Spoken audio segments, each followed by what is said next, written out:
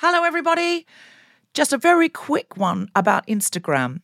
If you're on it, Meta, the parent company, is reducing the number of political posts visible to users on their feed. This is a real thing, not a hoax. So go to your Instagram profile, tap the 3 horizontal lines in the top right corner to open the Settings tab, scroll down to What You See, click on Content Preferences, open Political Content, and turn on Don't Limit Political Content. That's an option. Otherwise, you won't see almost anything we post because we are deemed political. Please do that now, or you won't even see the posts about our shows, our fun things. So if you want to see Guilty Feminist content and know when we're coming to a place near you or releasing a new podcast, do it now. Mom deserves better than a drugstore card. This Mother's Day, surprise her with a truly special personalized card from Moonpig. Add your favorite photos, a heartfelt message, and we'll even mail it for you the same day, all for just $5. From mom to grandma, we have something to celebrate every mom in your life. Every mom deserves a Moonpig card. Get 50% off your first card at moonpig.com. Moonpig.com. Mom deserves the best, and there's no better place to shop for Mother's Day than Whole Foods Market. They're your destination for unbeatable savings, from premium gifts to show-stopping flowers and irresistible desserts. Start by saving 33% with Prime on all body care and candles. Then get a 15-stem bunch of tulips for just $9.99 each with Prime. Round out Mom's menu with festive rosé, irresistible berry chantilly cake, and more special treats. Come celebrate Mother's Day at Whole Foods Market. Everyone knows therapy is great for solving problems, but getting therapy has its own problems too, like finding the right therapist, fitting into their schedule, and of course, the cost. Well, BetterHelp can solve those problems. It's totally online and built around your schedule. It's surprisingly affordable too.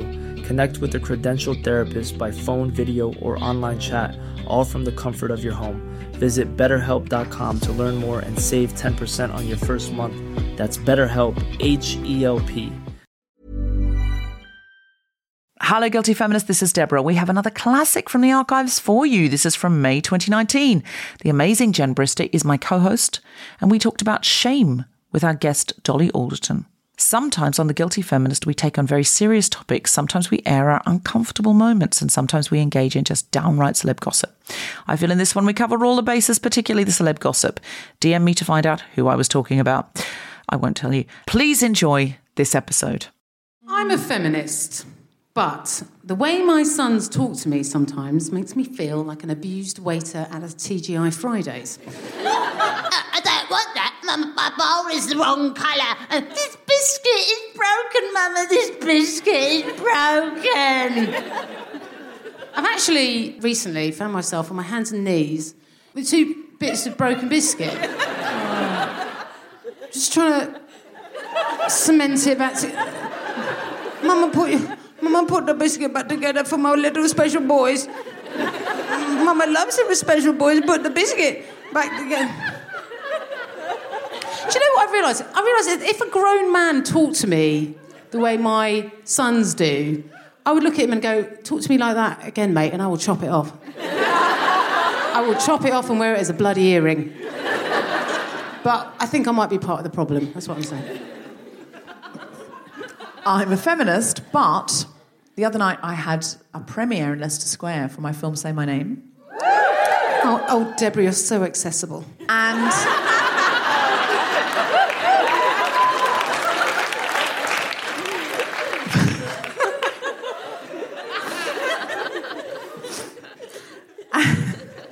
And while I was very proud to present the work, and we had a Q&A, what I was most excited about, I genuinely got a visceral thrill by this. The paparazzi turned up to take the red carpet pictures, and by midnight that night, we were in the Daily Mail sidebar of shame. And I got a visceral thrill because it was so funny, because the story was Connie Huck, who was doing brilliantly, turned up to ask the questions at the Q&A, had worn black trousers and a white shirt. That was the story. And you know how the Daily Mail goes, she's teamed black trousers. And And then the rest of it, with loads of pictures of us on the red carpet and Say My Name in the film, great, all great publicity for the film.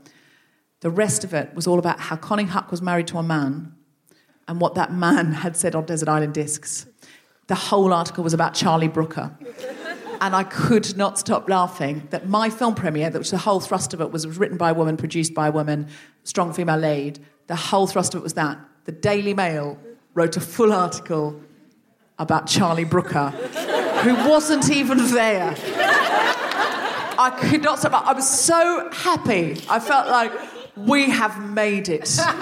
We are in the sidebar of entertainment shame on the Daily Mail website, and the article's about Charlie Brooker, and there's me in my plunging V-neck dress. I'm genuinely thrilled. Well, I think you should get some sort of award for that. It was like masochism. It was a masochistic thrill. I'm a feminist, but someone approached me after a show and asked if they could have a selfie, and I said, yeah, because I'm very accessible. And she said, listen, if I take this photo, would you mind if I put it on social media? And I said, sure. Go for it. So she took the photo and she showed it to me and she said, is it all right if I put that on social media? And I looked at it and thought, I look like a cadaver who's had all the blood drained from my body and replaced with formaldehyde. I didn't say that. I went, well, take another one? And she said, yeah, sure. Great, let's have another one. So we had another one. And I looked at it and she went, can I stick that on there? And I thought, I've got that weird chicken neck thing going. You know that your neck sort of does the chickeny thing? And you're like, have I got a chicken neck? And I went, would you just try another one? And she said, yeah, great. Yeah, let's do another one. So we did another one. And she said, what do you think of that one? And I just thought, I couldn't say no. I was like, yeah, stick that up. I look horrific. And I feel embarrassed to admit that I untagged myself when she put it on Twitter. I've done it. We've all done it. I'm a feminist, but this week I went on Politics Live, and there were 5 women on the panel and only one man, but that man was Tom Harwood. And Tom Harwood describes himself on his own website as a journalist, commentator and digital media producer. And it says he offers a valuable insight into youth issues and the future of the conservative movement. Now, he was the only person on the panel who was very sure what feminism was and how we should all be doing it. I was asked on this panel, was Theresa May a feminist? And I said, I don't think her policies are feminist. I'm not the Santa Claus of feminism. I can't go around going naughty nice. That is not my job to point at people and say they're not feminists. Obviously, the headline they've gone with is Theresa May is not a feminist, says Deborah Frances-White. And to be fair, at some point I did say that. She's not. I then made this gesture while he was talking, because he talked longer about feminism than anyone. So I ended up just accidentally making a gesture to camera like this. So that then got picked up on Twitter, because I'm just looking at the camera going, having your while a Fleabag man moment. talks about feminism. And to be fair, it got picked up by Twitter largely because Kelly, who runs the Guilty Feminist Twitter account, tweeted it. I did retweet it as with well. the tagline that said, a man explains feminism to Deborah. And this has taken off. What's delighted me is that Tom Harwood got upset about this and tweeted me and said, hi, Deborah, instead of a still, how about the video, struggling to see here, where man explains feminism? And he attached a clip from the video where he explains feminism. And so I wrote back and said, just a joke, Tom. It seemed funny that the person who was the most certain about feminism on a panel of women was a man. I will say to you what is always said to women in these situations, have a sense of humour.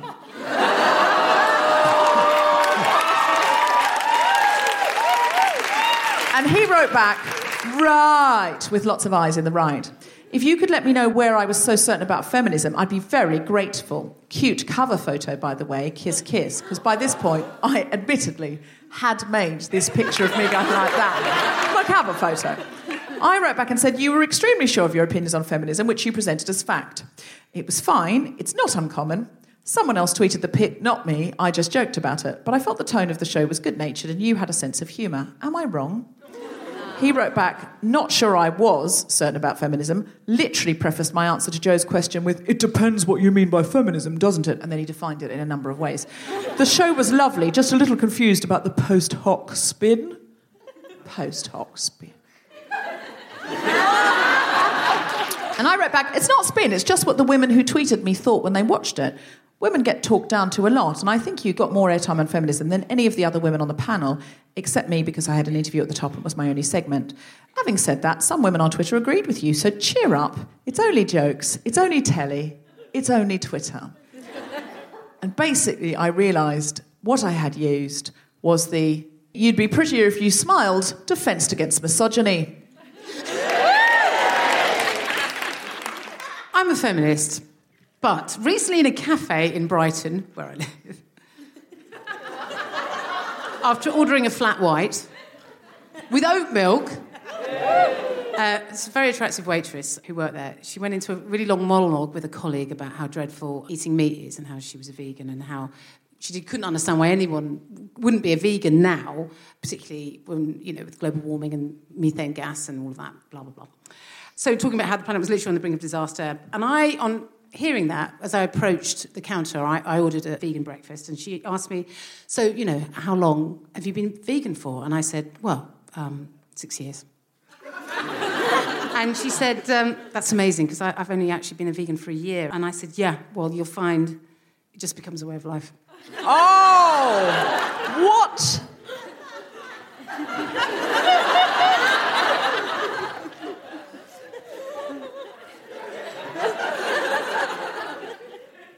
Yeah, I'm not vegan. I like cheese too much. Who doesn't like cheese? I'm a feminist, but I accidentally typed Tom Harwood's name as Tom Hardwood. And now that's what I secretly call him in my head. Because I'm incredibly childish. If you're listening, Tom Hardwood, and I know that you're not, because this podcast is about feminism, except you are, because someone told you I talked about you, and you can't help yourself because you're a narcissist. So now you are listening to it. You are... I think narcissist is probably unfair. I don't know that. Self-centred. You are listening, and Tom, look, it was good fun, but you did mansplain feminism to me, and you deserve everything you get on Twitter. You've had 10,000 years of domination, Tom, and you were born 1 year too late. Bad luck. Fair. Live from King's Place in London, the Spontaneity Shop presents The Guilty Feminist with me, Deborah Francis-White, guest co-host Jen Brister, and our very special guests, Dolly, Alderton and Kemah Bob, talking about shame.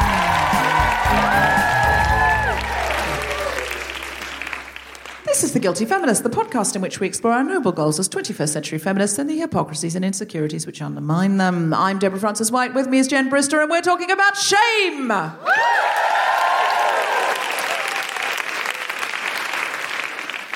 I feel that shame is guilt not expelled, carried in the body like luggage.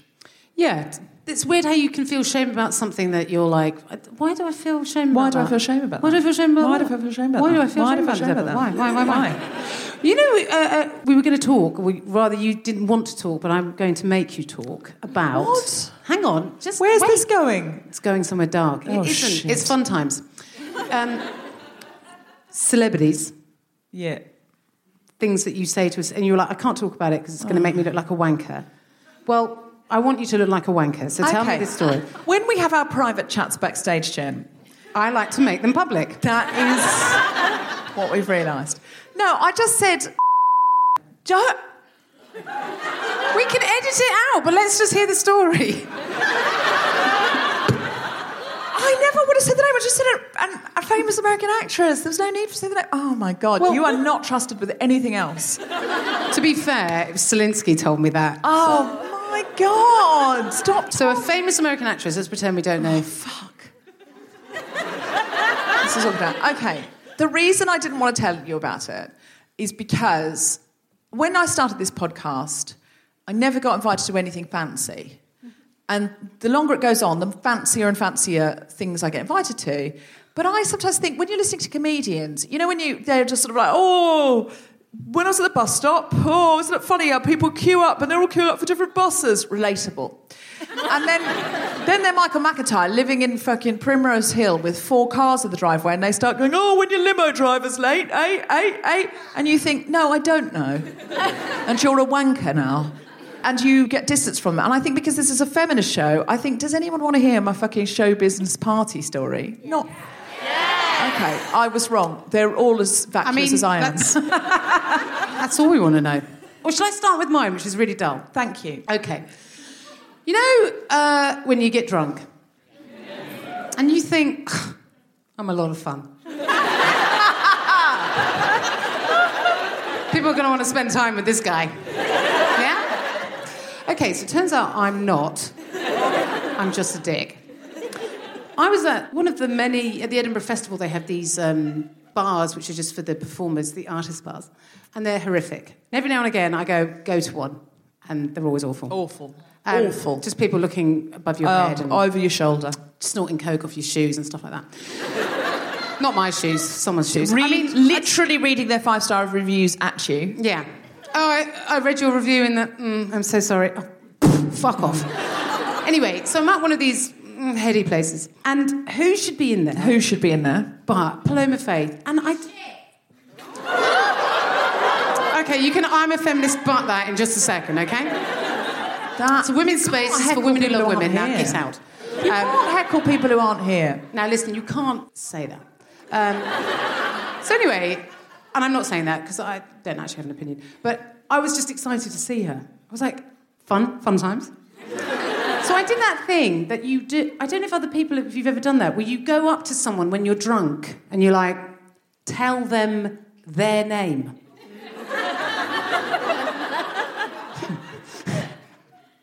You're Paloma Faith. She's like, yeah. And then she gave me a look, and I thought, if looks could kill, I would actually be dead. And that look still wakes me up at 3 o'clock in the morning. You know, you get those 3 a.m. go, oh my God, I told Paloma Faith her name. Oh God. All right, I seriously wasn't going to say this because I think, I went to a party. I don't have a great drive to go up and meet famous people. Like, what am I going to say? It's always a bit awkward. But if I do meet famous people, I'm very rarely weird or starstruck or something like that. Normally, I'm just like, oh, hello, lovely to meet you, big fan. I'm very charming, actually, to famous people. I'm a delight with famous people. You don't tell them their name? No. Someone said, oh, is here. I was like, oh, well, that's nice for her. She's here, I'm here. I like it. Nice for her. I'm here as well. No. This is definitely not going in the podcast. This is why it's worth coming out to the live shows, because we say all sorts of shit that's absolutely getting cut out. So don't cut this out. No, I'm 100% cutting this out. So anyway, I was walking past a comedian who also has made an independent film, and I'd invited him to come and see my independent film, and he hadn't got back to me. And I thought, that's weird, because I know that he's the kind of guy that firstly would get back, and secondly, he loves to see other comedians' films, sort of thing. So as I was walking by, he was talking to somebody, a couple, and they had their backs to me. And so I just put through and said, hey, did you get an invitation to my film? And he said, no, I didn't. I said, I had a premiere. And he said, oh, I didn't know. And I said, well, I definitely invited you. And when you're sort of determined to prove it. So I pulled up my phone and I showed him that I had. I said, look, here's the invitation. And he said, oh, well, maybe that's not my number. I'd been in America. So I made him get out his phone, show me the number, compare. I was like, oh, taking all of this time. And then I sort of thought, oh, I haven't really introduced myself to the people he's with, who were just standing there like lemons. And so I turned to the right and realised it was And so I mean, you knew where that was going. And I just went, oh, and I felt so embarrassed because I thought he's probably having a wonderful moment. And here I come up to not just to interrupt, but to tell him he has rudely not replied, which I hadn't said he was rude, but the implication was there. And I was making him prove which number it was. And I was doing loads of admin while she stood there next to her very handsome husband. And so I just looked at her and I felt so embarrassed. I just went, you're very famous. That is worse. I don't think I know who you are, but you're famous, aren't you? Oh, I'm so embarrassed. And she was so charming. She said, I want to come to your independent film. Please invite me. I said, oh, my God, that's so lovely. She said, I'm moving to Britain. I said, well, I'd love you to do my podcast. She said, oh, I'd love to do your podcast, and told me how to get in touch with her. She couldn't have been more charming. And then I walked away just devastated, but also thinking, what a charming woman. Walked over, met Ed Miliband.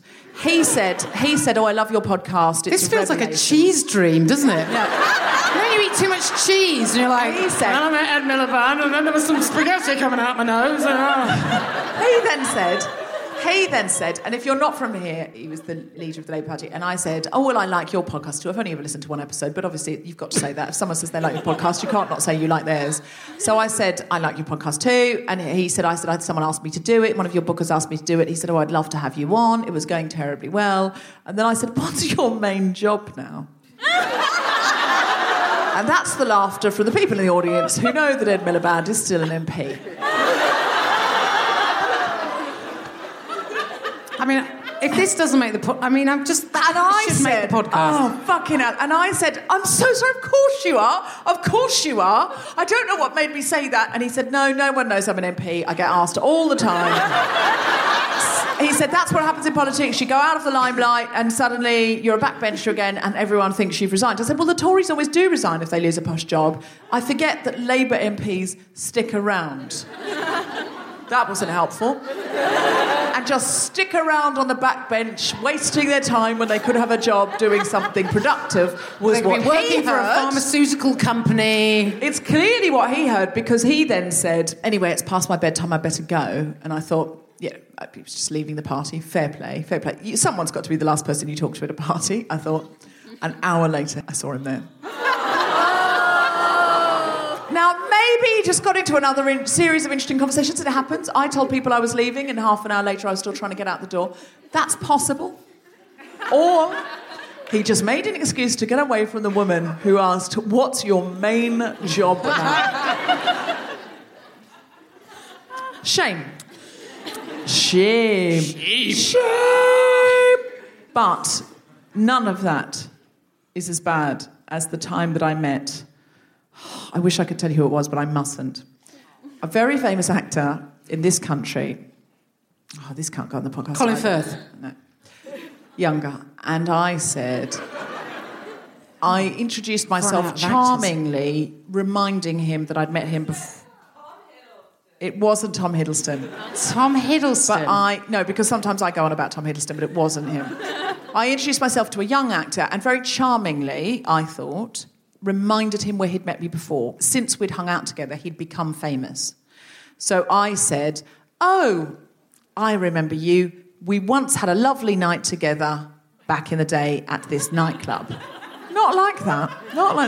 I charmingly reminded him when he'd last fucked me. No, that's not what I'm saying. I am nothing if not a bastion of etiquette. So I... charmingly reminded him that we'd had a lovely night drinking together. We'd ended up mostly the two of us just having a long chat, contextualising myself. I think that's a lovely thing to do, because it's, when you meet someone out of context, it's a lovely thing to do. To remind them who you are. Yeah, he's gone and gotten more famous. And he looked blank and said, I don't remember. Now, I told him everything he needed to know. All he had to say was, yeah. He didn't need to put... He just said, I don't remember you. So I, again... Who is this prick? I, again, charmingly said, oh, don't worry. We'd all had so much that night. I'm surprised any of us can remember anything. Now, that's very charming, I think. That's very charming. Because I'm making an excuse for him for getting me. He then said, I don't do drugs. And I was like, no, he definitely had. So I said...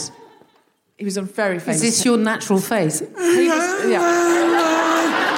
was on a very famous television show at this point, and so I knew that he did do drugs. So I said, oh, God, I rarely, if ever, do drugs. I can't put this out on the internet, can I? I rarely, if ever, do drugs, but... We've done 20 minutes, none of which we can put out on the internet. I said, I rarely, if ever, do drugs. Very short episode. It was a real one-off for me. And he said, I don't do drugs. And I said, oh, I'm sure, I'm probably misremembering. Probably it was other people who did drugs. And he said, I don't do drugs. And I was like, anyway, I then thought, just change this, just get out of this cul-de-sac. So I said, well, I'm so delightful to see how well you're doing, and I'm really enjoying your performances. A friend of mine directed you recently, said how wonderful you were, and he said, I don't do drugs. And I said, I'm sure you don't. Anyway, isn't it wonderful how this is happening for you and this is happening for you? And he said, I don't do drugs. And then I looked into his eyes and realised he was so hard on coke. I was like, oh, my God. And he thinks I'm from the Daily Mail. And we're both in this sort of showbiz party, and he thinks I am going to write a story and I'm trying to get him to confess. I'm not. I'm trying to get him off the subject, and all he said to me for 10 minutes, no matter what I said, was, I don't do drugs. It was so awful. So I just backed away. That I just thought, I'm free to leave, actually. I just thought, I'm free to leave. It hadn't occurred to me I could walk away before this. But when he came up, I thought, I'm not dealing with that, because he's known to be not very charming. So I just walked away, went over to another friend, and I went, I've just had this terrible conversation with famous actor. And he said, I don't do drugs, I don't do drugs. She went, he does do drugs. He goes to Burning Man every year. He's the druggiest drug in the whole drug. And I went, I know. But he's so scared. And I still get the chills from that. I still get, it's just being in this terrible loop with somebody. That was excruciating. But, I mean, that was him. Wasn't it? I mean, you can put a lot of that on him, yes. Whereas with me going, oh, play my face. You're like, oh, no, that's you, love. That is 100% you. Sure. But because I'm a woman, I have been trained since birth to feel awkwardness is my fault, must be managed by me, never instigated by me, and always killed by me. Awkwardness is my job. Especially if I'm with a man. If you're in a group of men and you say something, what I've noticed, if you're in a green room with a group of, like, male comedians and they're all like, that's what they sound like in my head. That's not how they talk. I'm just trying to tune in to your voices. You don't want to join in with the banter, but you might say something and you'll be like, this is funny. This is going to be really funny. And then you say it and then they go... And you're like, oh, I just want the floor to swallow me up. But it was funny. Whatever I said, it was funny. But there's that moment where you go, oh, I'm not allowed in that banter thing. Whatever it is that you're doing, I've got to be the person that smiles and laughs at your jokes. Yeah, that is very much so this the is my code smile of face. If you're listening at home, Jen is not smiling.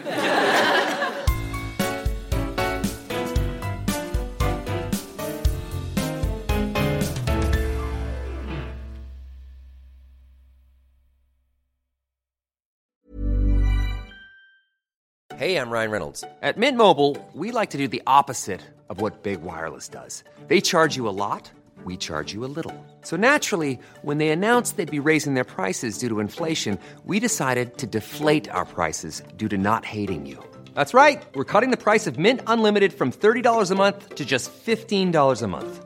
Give it a try at mintmobile.com/switch. $45 up front for 3 months plus taxes and fees. Promo rate for new customers for limited time. Unlimited more than 40 gigabytes per month. Slows full terms at mintmobile.com. Ready to pop the question? The jewelers at BlueNile.com have got sparkle down to a science with beautiful lab-grown diamonds worthy of your most brilliant moments. Their lab-grown diamonds are independently graded and guaranteed identical to natural diamonds, and they're ready to ship to your door. Go to BlueNile.com and use promo code LISTEN to get $50 off your purchase of $500 or more. That's code LISTEN at BlueNile.com for $50 off. BlueNile.com, code LISTEN. Everyone knows therapy is great for solving problems, but getting therapy has its own problems too, like finding the right therapist, fitting into their schedule, and of course, the cost. Well, BetterHelp can solve those problems. It's totally online and built around your schedule. It's surprisingly affordable too. Connect with a credentialed therapist by phone, video, or online chat, all from the comfort of your home. Visit BetterHelp.com to learn more and save 10% on your first month. That's BetterHelp, H-E-L-P. Hello, Guilty Feminist. This is Deborah. Just to let you know, in case you haven't already heard, on the 3rd of March, I am comparing a show at the Roundhouse in London called Voices for Gaza. And it's got some extraordinary names in it. The Palestinian string quartet called the Galilee Quartet, another Palestinian and Middle Eastern acts, but also people you'll know from The Guilty Feminist, like Jen Brister and Susie Kemah, some other great comics. and actors like Brian Cox and Harriet Walter from Succession. It's £20 tickets because they're trying to absolutely pack the place. Just to be clear, I'm not producing this show. This has been put together very economically in a short period of time by a brilliant group of theatre practitioners in London as an emergency fundraiser for MAP, that's Medical Aid for Palestine. What they do is they send British doctors, medical supplies and medical equipment to Gaza. So this is really, really urgent. It's a very blitz spirit. If you get a £20 ticket, there's 250 seats on the floor and the rest will be standing. So if you really need a seat, get there really early on the night to bag yourself a seat. Otherwise, you will be standing. But as I said, it's blitz spirit, all muck in. So we hope you will be on board for it. There are, if you've got money, some VIP seats like in a dress circle section, which is all the money's going directly to MAP, are £250 each. If anyone would like one of those, I don't know that they're available on the Roundhouse website, so just email me at guiltyfeminist@gmail.com and I'll see if I can hook you up with the organisers to try and get you one of those. In the meantime, even if you can't come, if you bought a ticket for 20 quid, you could, give it to somebody else and all that money would be going to MAP. You can also, of course, donate to MAP directly. Also, I want to let you know we are doing an incredible new show, which is with Waterstones, the Guilty Feminist Waterstones Book Club. It will be on the 27th of March at Waterstones Piccadilly. And we are interviewing Susie Miller, who wrote the play Prima Facie and has now made that play a novel. Jessica Foster-Cure and I are talking to her, and we will have another guest as well to make it more like, so it'll be really like a book club. And we are contrasting it with feminist classic, because we thought this is a good time to revisit some feminist classics. Maybe some of us have never read Fear of Flying by Erica Jong. You can buy a ticket from Waterstones with one of those books included. If you read those books before the night, there'll be no spoilers. So try and come along for that, because I don't know when else you're going to see Susie Miller live on stage, and it's our very first book club we're hoping to do for a year, new books with feminist classics combined. We think it'll be a really great thing for all of us to delve into those feminist classics and discover brand new books. We've also got shows coming up at King's Place in March and April. Go to guiltyfeminist.com live shows and you can find tickets for all of these things. And now on with the podcast.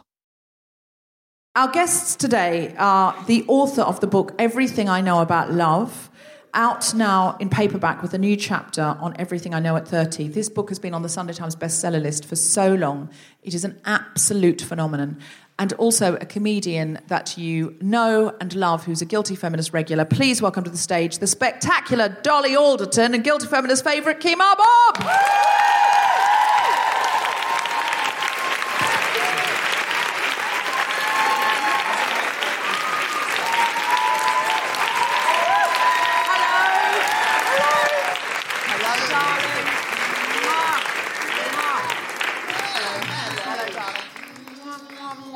So, Dolly Alderton, everybody loves your book. It's a delightful, delightful book, and it's very confessional. What drove you to want to talk about shame?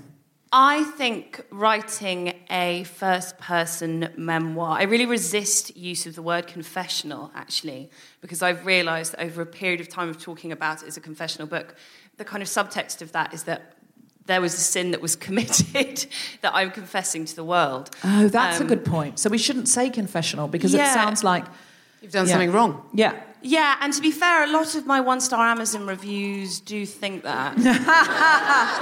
You've got many more 5-star reviews, though. It's a phenomenal book, and it's been a big hit. You're now doing live tours. You've been playing the Palladium and stuff because of this book. People love this book. Thank you. But it has been a bit of a kind of immersion experience in resisting shame, because the kind of things that I'm writing about, I think it's so gendered with how we allow women and how we allow men to kind of feel free and have fun and have supposed transgressions and then write them up. I know I shouldn't admit to this. I really do comb through the 1-star Amazon reviews on Nights of Insomnia. Do you? Yeah. Oh, don't pick that spot. Don't pick it. It's easier to remember the bad things. Of course. But my favourite, most shaming one that is kind of tattooed on the underside of my mind is someone who wrote, "The drinking and the shagging has got to stop." Wow. Was that your mum? Did your mum leave that review? Dolly. Sounds like the drinking and the shagging hasn't started for somebody else. Yeah. I love the idea of like this like cyber therapist who just reads people's books and then goes into their comments and gives them unsolicited advice. That sounds great. But, I mean, what would they say to Charles Dickens? You know. I wanted to know, no one's saying the drinking and the shagging has got to stop on Keith Richards' memoir, and I'm not saying that I'm the female version, but maybe I am. Yeah, I think you're right, though. When it's a lad, it's like, oh, it's so rock and roll. And when it's a woman, it's like, oh, you need to tone that back now. It's all right to have a misspent youth, but, you know, as soon as you hit a certain age as a woman, you've got to wind it in, haven't you? You have to wind it in, or society will judge it. And, of course, you don't have to, and some people never do, but it's hard to sustain it shamelessly. Do you manage your shame? Do you think, have you grown? Was the book therapy, or do you do therapy? Have you learnt to manage your shame that you think is imposed upon you by the society? I think it's something I still struggle with, to be totally honest. I've just written a column about something that I call I'm in trouble syndrome, which I only kind of identified recently, that I sort of always move through the world. And I think this is by dint of being female, sadly. Constantly feeling like, you know, when you go to an airport and suddenly when you go through the security gates, you're like, oh, have I accidentally packed 10 kilos of heroin and a gun? I think I have. It's never not there.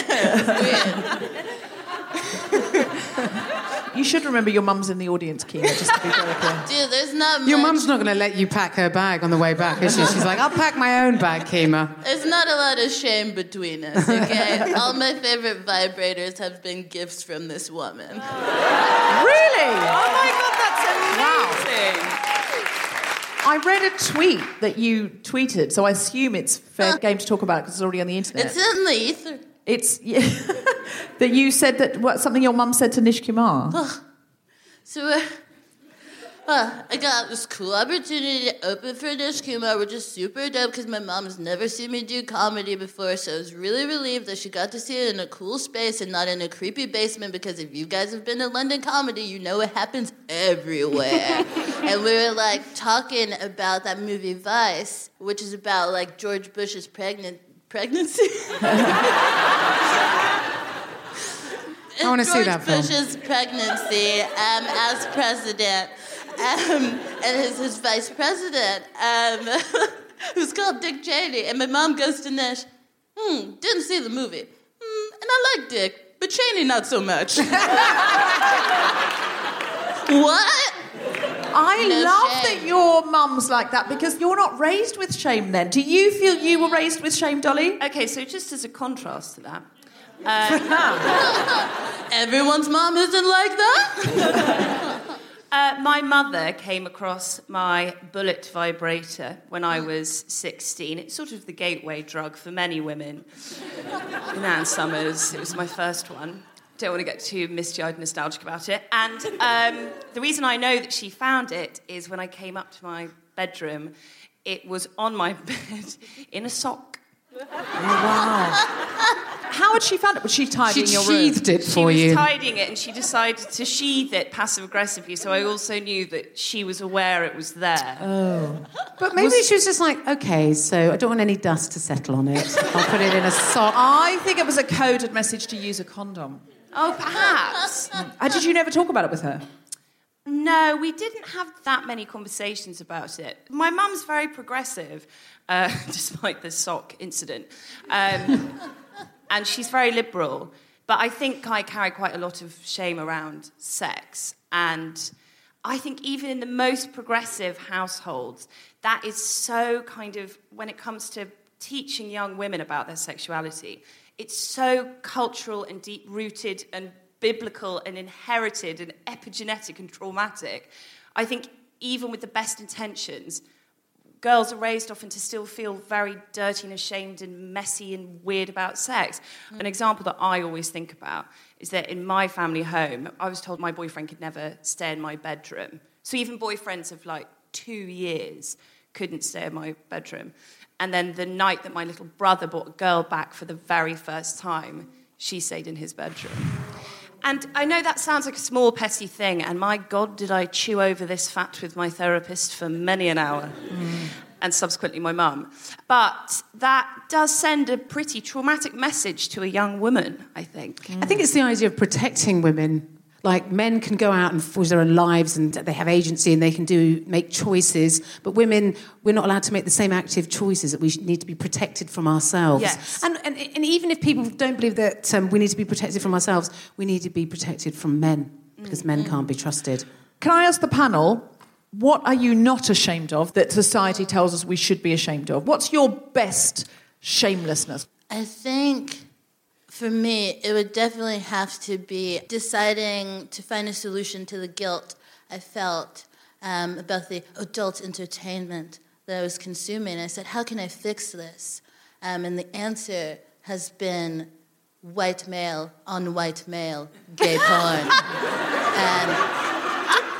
And I probably should have more shame, but I know that no women of color were harmed in the making of those films. Very true. Brings me a lot of peace. That is a phenomenon amongst lesbians, is watching gay male porn, because for that very reason, that it's sex. People are getting off. You can see people are getting off. Having a great time. And they're having a great time because you can see things are happening. And so you don't feel like, oh, she's not, look, there's one in her eyeball. No, she's not enjoying that. You know, like you can feel like I can get off on this and I don't feel like anyone's being exploited. I mean, I'm sure they are. But, yeah. And it's guys, we don't care about them. I'm kidding. I mean, obviously there can be exploitation, but I think there's not the same feeling of physical upper body strength that one man couldn't push another man off. I don't know what it is. All I know is there probably should be shame and there is not. Jen, is there anything you're not ashamed of that you think society teaches you should be? I suppose for me, it's body hair. I think I've been told to feel ashamed about that, and I just don't. Respect. Dolly, is there anything you should be ashamed of? I've got to shave my legs this afternoon, and I felt really joyful about it in the cab on the way here, because I thought this is exactly the right space to not shave your legs. Yeah. Bring it. I think that I have become less ashamed about wanting success and wanting to make money. I think I felt masses and masses of shame about that for quite a long time. Oh, why? Because I think I felt like it was greedy or unfeminine, maybe. But I've had to kind of really deconstruct that, and I now feel totally fine about it. Yeah. When it starts coming in, you're like, oh, this feels good. I think we are conditioned not to be... I hear this from people a lot. They say, oh, she's very ambitious, and that's a pejorative, but he's very ambitious never is. It's so lame. Also, if she's very ambitious, it's like, oh, she's like a bit of a bitch, or she's going to do anything to get to the top or whatever. It's like if a guy's ambitious, just following his natural course of, the natural progression of his career. Yeah. It's the same in comedy, isn't it? I think I used to think I was just too much. Like, it just... I could go to a party and I'd really be on and I'd be really funny and talking a million miles a minute, whatever. And I knew people were having a good time and people were laughing, but then I'd go away and I'd go, oh, that was too much, I'm too much. And I used to feel a lot of shame about being too much. And now I think I've channeled that by doing comedy. And so I feel like, no, I'm the right amount. Deborah, you should never have a charisma hangover. Ever. You should never feel shame about that. Do you ever feel you're too much, though? Does anyone else feel that? Yeah, God, I always like if you go out, you go out for a drink or for dinner with people, and then, again, if you've had a drink, and then I wake up and I go, oh, what did I say? Oh, God, did I let anyone speak? Oh, am I just a dreadful human being? Yeah. I frequently have those. Does anybody else have that? Yeah. Do you know? Everybody thinks I'm a prick. Do you know what? I don't have that. Do you know why? All my friends did when we were younger, going out drinking and stuff. All my friends had it, and the reason I don't have it is because I was raised as a Jehovah's Witness. So from my teenage years to my early 20s, I was a Jehovah's Witness, and we didn't do anything. So there was no drinking, there was no smoking, there was no drugs, there was no sex.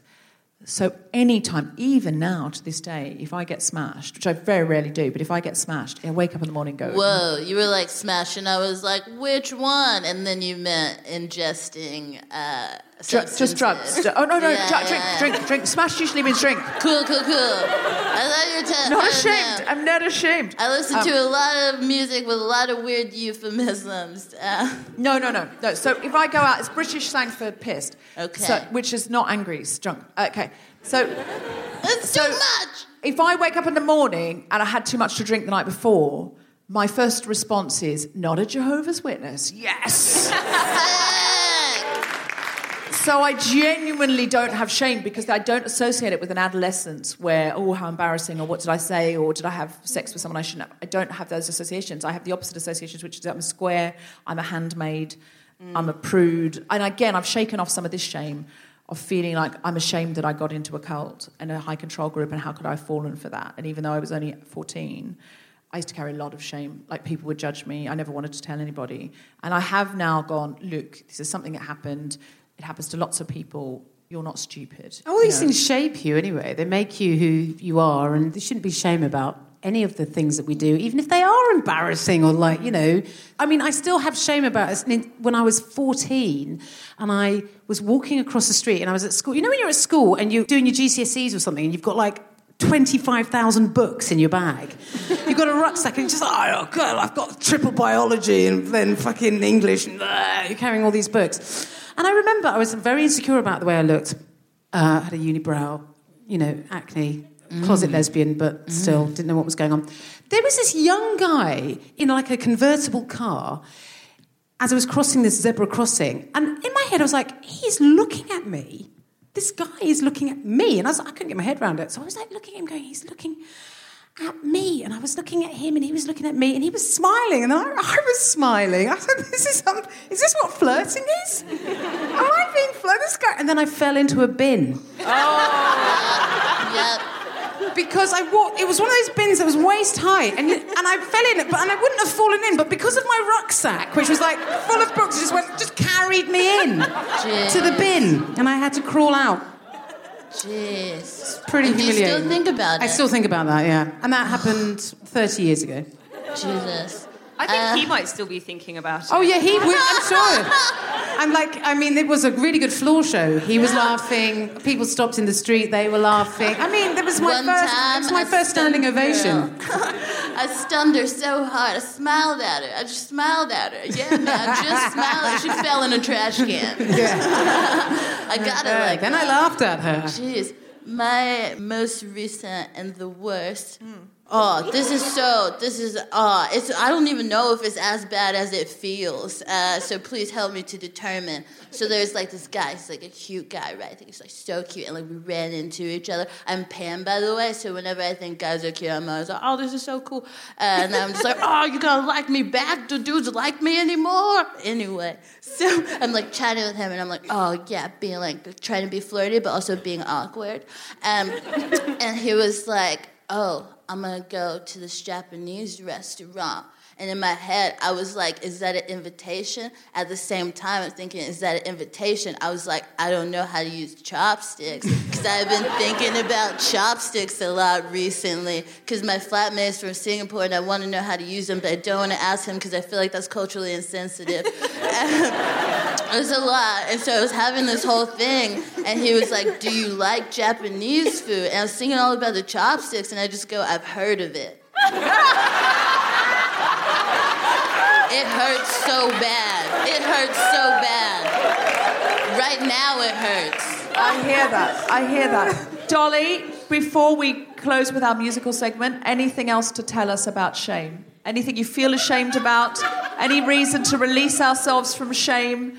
Anything you want to tell us about your book? Anything at all? I think everyone is quite rightly still thinking about the Japanese story. Yeah. I eat any food. Yes, I eat Do you know how to use chopsticks? Yes, I do know how to use chopsticks. I don't need this from you guys. But I'm very aware that I do not want to shame you on that. No. I learned, by the way. Thank you. Because I wasn't going to let that happen again. I was like, never again. Dolly Alderton's book, Everything I Know About Love, in paperback, because you've got a new chapter, Everything I Know at 30. By 30, you've already written a Sunday Times bestseller. You're an amazing, amazing woman. Oh, thank you. No, that is a huge achievement. Huge absolutely achievement. livid. Jen, have you got anything else to plug? Yes, quickly, I've got a book coming out. I've got a book coming out, and I've got a book coming out in September, and it's called The Other Mother. It's about being the other mother, and it's very funny. Yeah, it's a funny book. You might like it. Anywhere else we can see you or anything? Do you want us to follow you or anything like that, Dolly? You can listen to my show. Am I allowed to talk about other podcasts? Yes. Pollinate. Yeah, of course, we're a feminist podcast. No, bitch. I will not have them listening to anything else. This is 24/7. Their ears are opened up, as in Clockwork Orange, only all. Every day's a Monday. You can listen to my podcast, The High Low, which is every Wednesday, a news and pop culture podcast. I've been on that. It's great. Yeah, you're fab. Charity of the Week? Where's Charity of the Week? Good evening. My name is Mimi. I am a member of Happy Babies community. We are a young charity without a big building, but with a huge hope. Hope for moms who have had to leave their homes, their families, and carry their babies, who have had to take long, horrible, and trafficking journey just looking for peace and hope.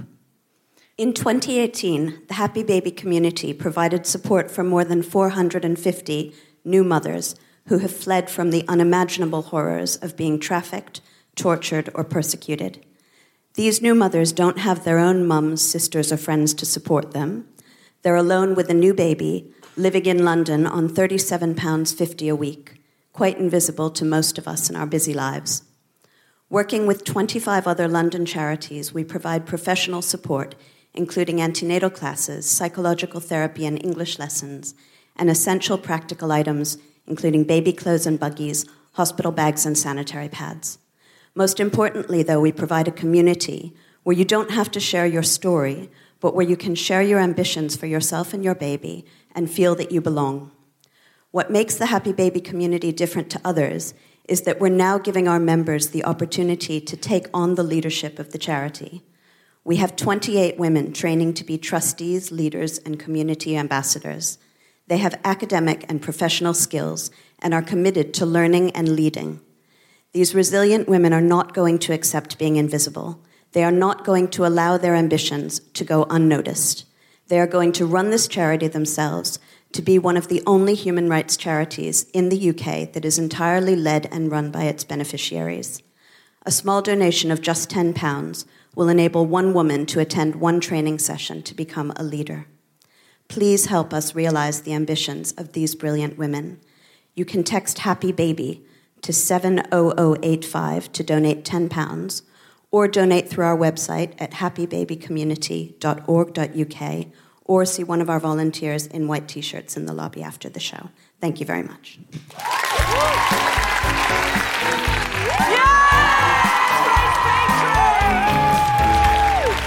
Grace Petrie, come to the mic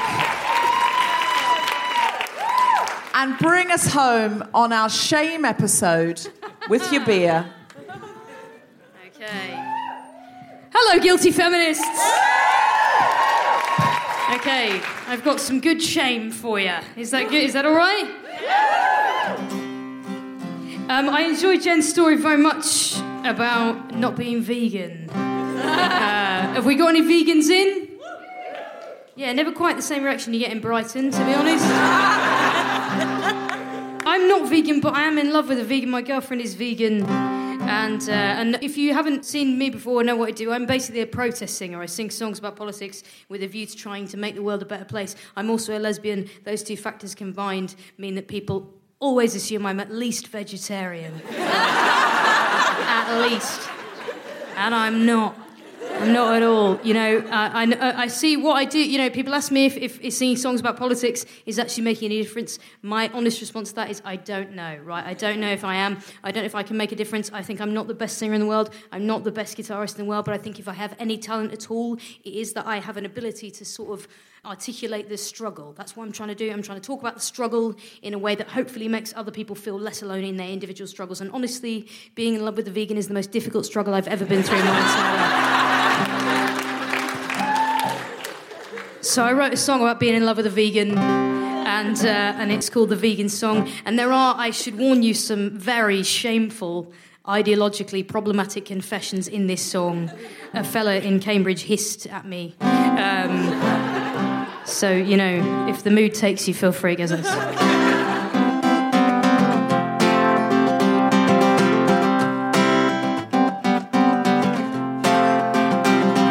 I've never been that good at recycling.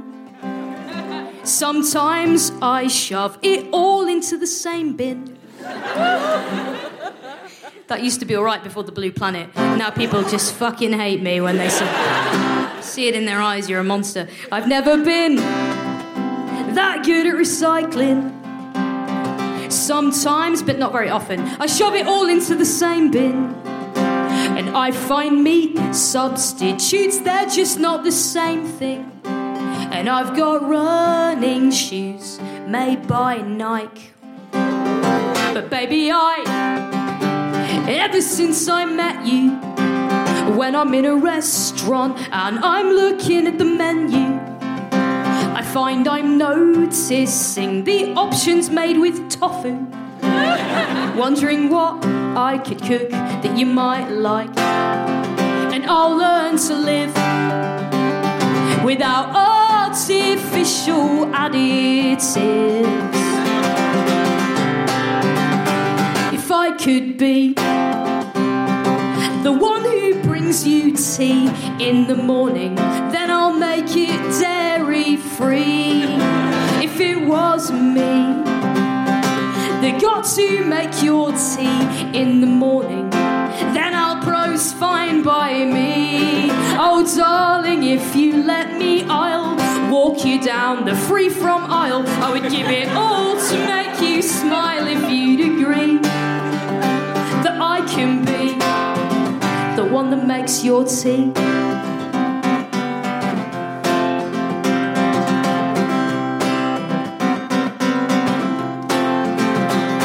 It's true that I'm a barbecue enjoyer, and I slag off nut roast sometimes just to annoy you. But if the only milk I ever got to drink was, you know what you're doing, it would be worth it all to share your fridge. And come what may, the winters and the summers, I know the hard times, they will never overcome us. And to work hard to always keep you in hummers would be my lifelong privilege. And I'll learn to live without artificial additives. There's nothing I wouldn't give if I could be the one who brings you tea in the morning, then I'll make it dairy-free.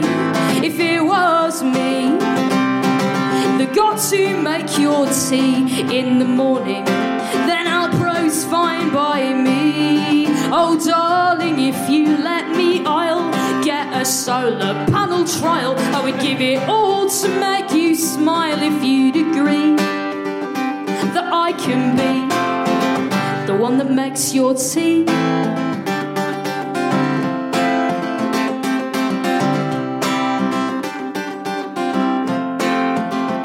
Now in this life we face some stormy weather, but if you should decide that we could get rained on together, then I could do it all without ever buying leather.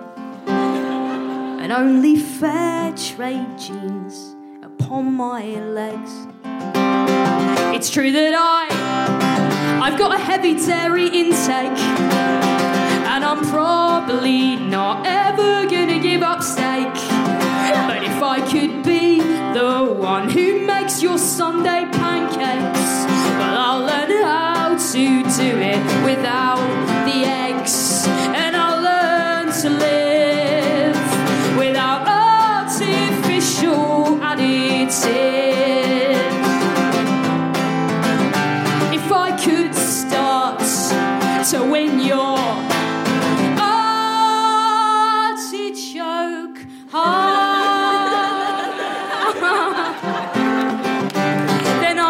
be the one who brings you tea in the morning, and I'll make it dairy-free.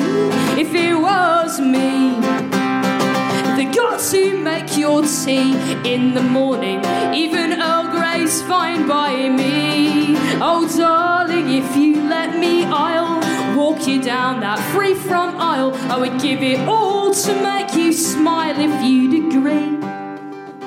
I'd be the best me I could ever be if it was me that got to make your tea.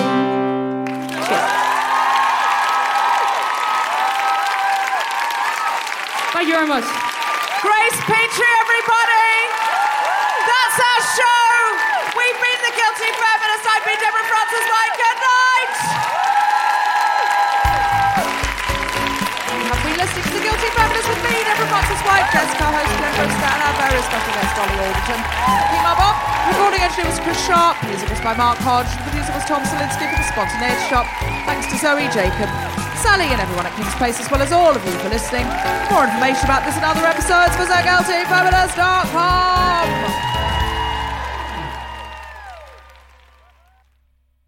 And I realised... Ow! Pretend you've not heard this before. Did you just hit yourself in the head? Sorry, it's only my temple lobe. Did you hit yourself in the head with a microphone? This is why women shouldn't do comedy. Yeah, I don't know how to use a knob.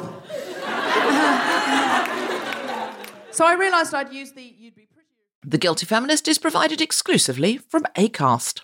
Find it wherever you get your podcasts.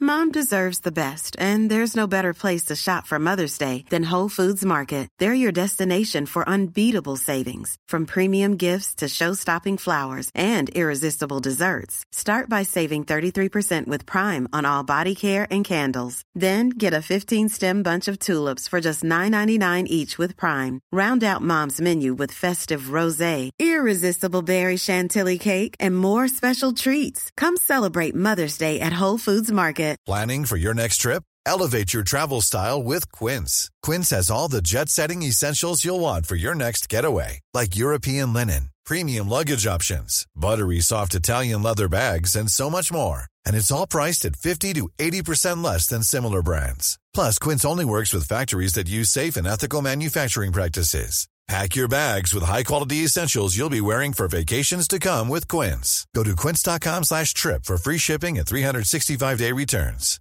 Mom deserves better than a drugstore card. This Mother's Day, surprise her with a truly special personalized card from Moonpig. Add your favorite photos, a heartfelt message, and we'll even mail it for you the same day, all for just $5. From mom to grandma, we have something to celebrate every mom in your life. Every mom deserves a Moonpig card. Get 50% off your first card at moonpig.com. Moonpig.com